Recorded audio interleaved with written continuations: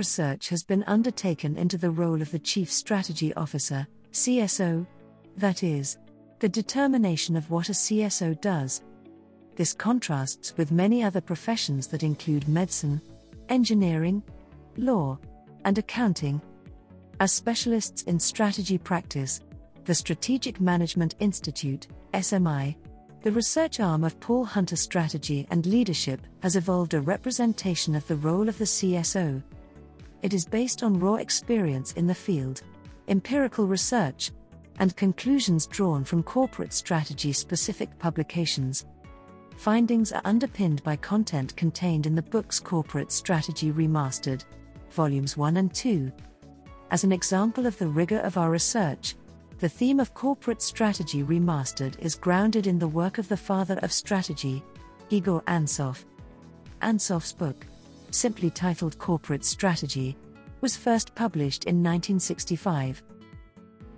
While a description of the role of the CSO is described here, the questions that were asked by the SMI are: how does our definition of the role of the CSO compare with the theoretical perspective? What are the gaps?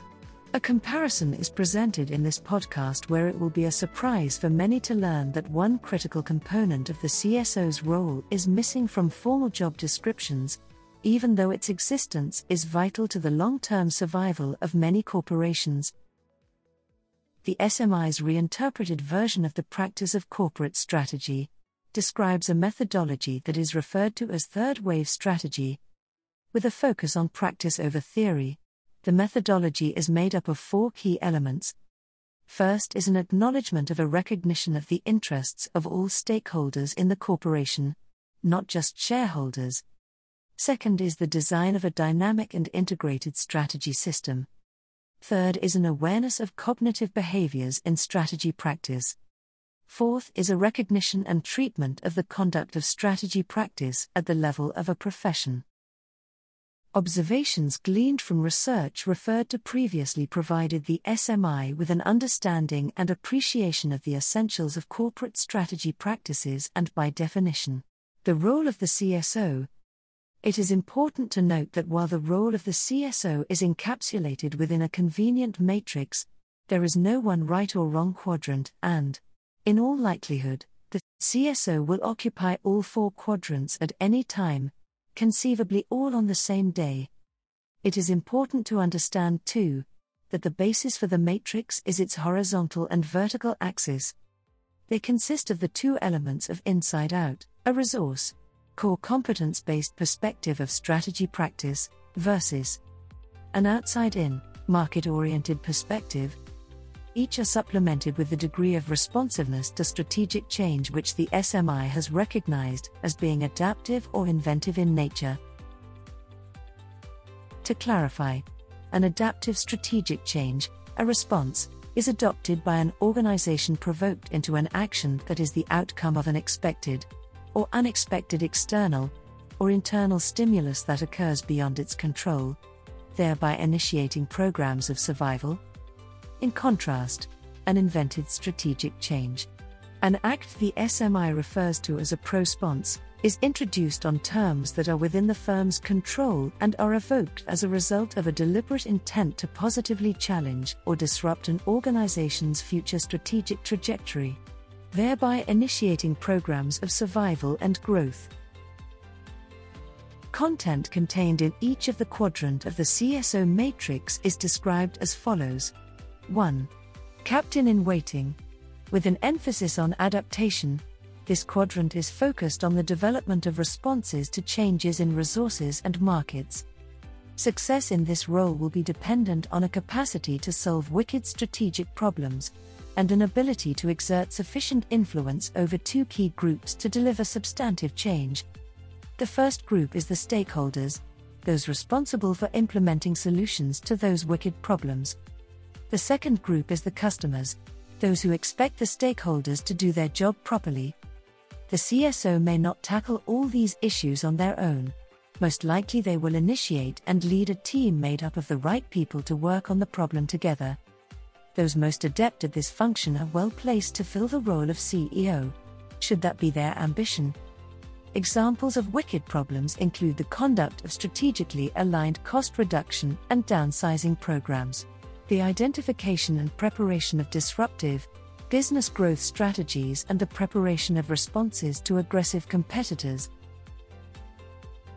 An example of such an individual is Tufan Ergin Bilgic, recently appointed CEO of Rolls-Royce, a manufacturer of aircraft engines, marine propulsion systems, and power generation systems in the UK.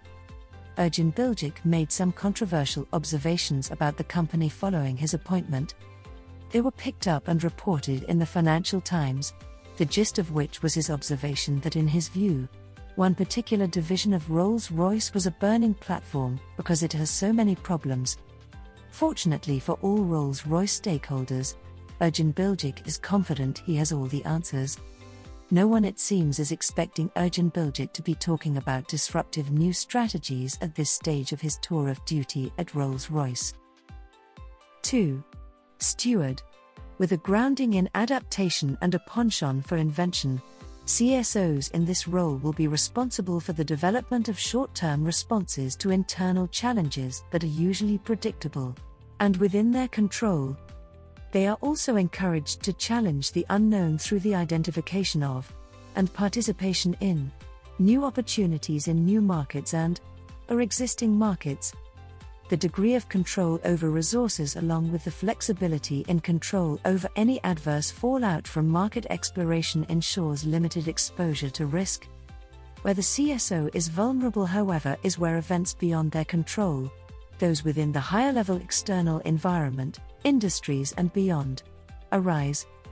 Examples of occurrences in this sphere include sudden changes in economic conditions, emerging instability in geopolitical circles, and emerging threats and opportunities from the digitalization of technology. The Australian mining conglomerate BHP is in this position. BHP has realized immense success in the steady prospecting and extraction of core commodities such as oil, gas, copper, coal, and iron ore over many years. The company is now in the process of transforming to a supplier of renewable energy and high-demand rare minerals, at a pace that is slow enough to remain well within their control. BHP is on continual lookout for new mineral resources and new companies to acquire, the latest being mineral-rich OZ Minerals. 3. Pioneer. With an emphasis on cautious invention, an exemplar of the pioneer category is the late Steve Jobs. In founding Apple, Jobs is quoted as saying, "You can't expect customers to know what they want."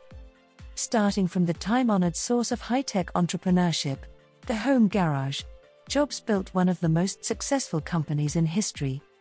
He did this through the continual invention and reinvention of well-designed products which its customers, who could be found in every market category, could not resist. For the typical CSO, one leading a reasonably steady company with a lot of history and potentially one on a maturing trajectory, the spirit of pioneer must be reinvigorated or at least kept alive.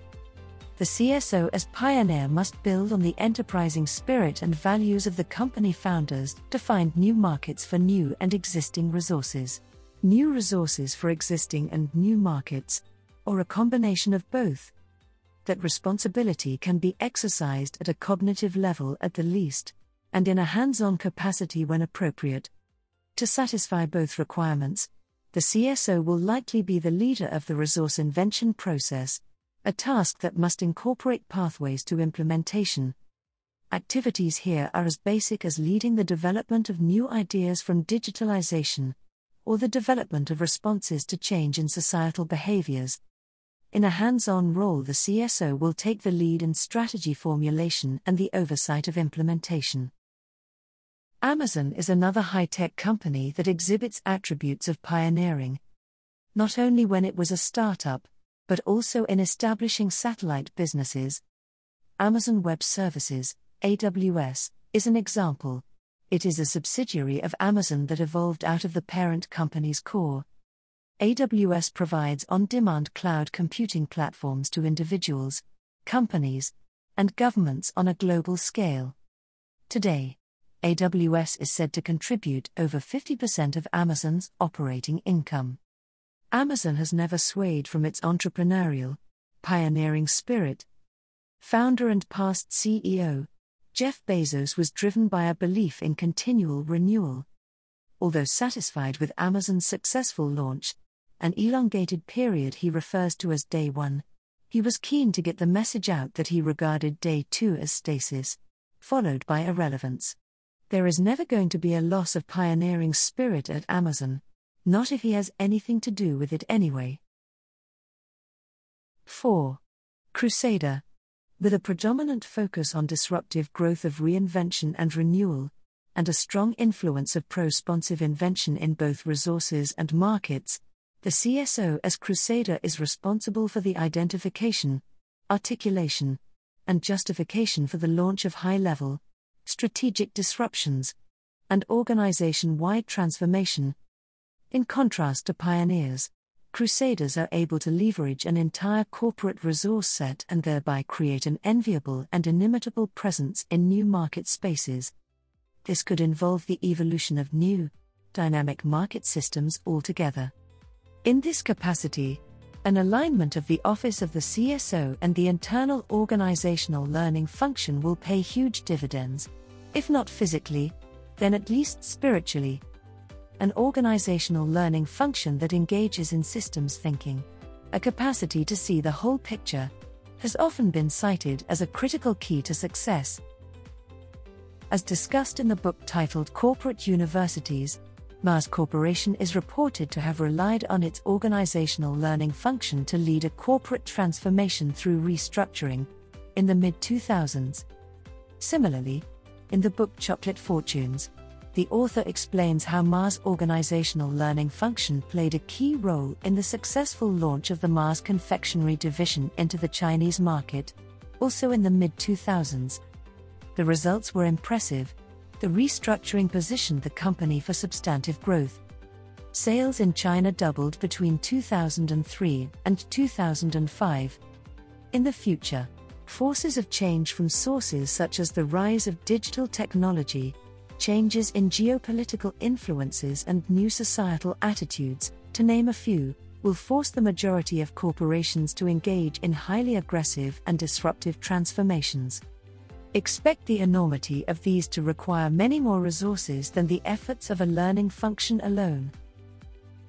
While the foregoing provides useful insight from a theoretical perspective, the SMI thought it would be more convincing if that theory were compared to practice.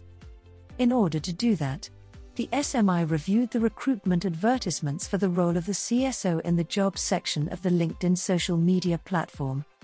The objective was to identify common responsibilities that were listed as a feature of the role of the Chief Strategy Officer, as described in the job description included in each of the advertisements reviewed. The analysis focused on the mature markets of Australia, the regions of Greater London, UK, San Francisco, USA, and New York, USA. In all, 18 advertisements were analyzed and tested by measuring the frequency of use of key terms such as transformation, plan, grow, drive, manage, partner, support, project, and 45 other generic strategy terms. The analysis of the most frequently used words resulted in the identification of 3 of the 4 primary roles used to describe the role of the CSO referred to previously in this podcast. 3 of the 4 elements of the role of the CSO were readily evident in the job descriptions. 41% of words used pointed to a need for a pioneer. 30% pointed to the role of steward, and 29% to the role of problem solver. There was, however, little requirement apparent for the appointment of a crusader. To some extent that is understandable. In contemporary business environments, risk is closely monitored and managed, and strict corporate reporting controls required. There is little room for overt risk-taking in that environment. The work of a crusader may be troublesome for a global bank, for example, of which one was included in the research. In contrast, the reality is that all businesses face a future of increasing extremes of volatility, uncertainty, complexity, and ambiguity. disruption is ever present. It is also a growing threat to the stability of every corporation. It's surprising, therefore, that there was no apparent demand for disruptors. But that is exactly what is needed in so many corporations today. Realistically, of course, it would be foolish for any corporation to entice an individual to seek to disrupt the organization from day one. The role of crusader, therefore, must be one that is filled by a CSO that has earned the trust of their colleagues, and in this area especially, comes with no predetermined job description. That individual must have the capacity to engage in such activities, but in cohort with the existing CEO, and probably chairman of the board. It is at this juncture that strategy does become an art, more so than a function that is expected from an accountant or lawyer. At the end of the day, it is all about trajectories. Mars provides an example again. Ever since its restructuring back in the 2000s, the company has made sure it remains relevant by stealth. Now involved in nutritional-based healthcare, food brands, pet care, and snacks, Mars strategy practitioners can be considered to be corporate crusaders. Mars is prepared to, and does continually evolve and grow its resource base. At the same time, it is committed to conducting experiments in existing markets, whilst also contemplating or trialing a presence in new markets. Mars is not disruptive, nor is it revolutionary. It does, however, evolve on a continual basis, in a state of transformation the SMI has identified as that of a state of continual regeneration. Mars' roots can be traced to the year 1911, but as evidence of further crusading, it recently launched a new division referred to as Mars Edge. This is a scientifically grounded, nutritional-based health food business which is described on the Mars website as a division being built to help improve human health by bringing together the food we want with the nutrition we need. Mars Edge products, the website proclaims, are easy and enjoyable, and are not only based on the latest science and embedded in state-of-the-art technologies, but also powered by real data that delivers real results. An example of a Mars Edge product is CocoVia. It is a cocoa extract dietary supplement that supports healthy blood flow for heart and brain health. CocoVia, however, isn't a recent invention. It is the result of 20 years of evidence-based research. The determination of the role of the CSO need not be limited to any one category of consultant or business leader. It is a role that is well suited to all-rounders who are capable of making all of the characteristics presented in this podcast their own. To summarize, they are: 1. Keep a steady hand in problem solving. 2. Be constantly on the lookout for, and always aware of contemporary difficult issues that may become threats in the future. 3. Be conscious of, and respectful to the pioneers of the business, and the legacy that should be imbued within the corporate culture, and thereby, an understanding of what the company should become. And 4. Constantly monitor the strategic imperatives that must be met to ensure the company will excel and grow into the future, through passive or aggressive disruption if necessary. It is the latter requirement that calls for the crusader, and in view of the uniqueness of every corporation, is a role that the CSO will likely grow into. It is true that the role will benefit from fresh insight and fresh points of view, but no one can introduce and create change unless they are a part of the company's culture and respectful of its DNA. While problem solving is key to the role of the CSO, the task of responding through adaptation and responding through invention will be a natural component of that attribute. Individuals who rise to the challenge of pioneering, of course, will be highly regarded.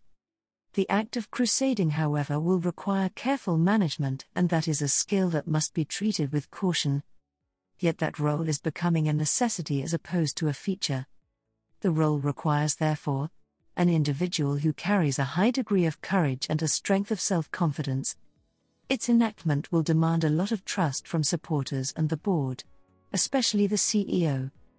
Its conduct requires careful and thoughtful steps, a belief in, and commitment to expected outcomes, and a conscious management of strategic risk. At the end of the day, strategy is about the future, But the future is unknown, so there are no guarantees. Journeys into the future must therefore include built-in parachutes. For use when the assumptions, guesses and estimates that went into the justification of prior strategic decisions don't turn out as expected. The CSO must craft their own role and their own future. That is, though, one of the greatest attractions of the job, isn't it?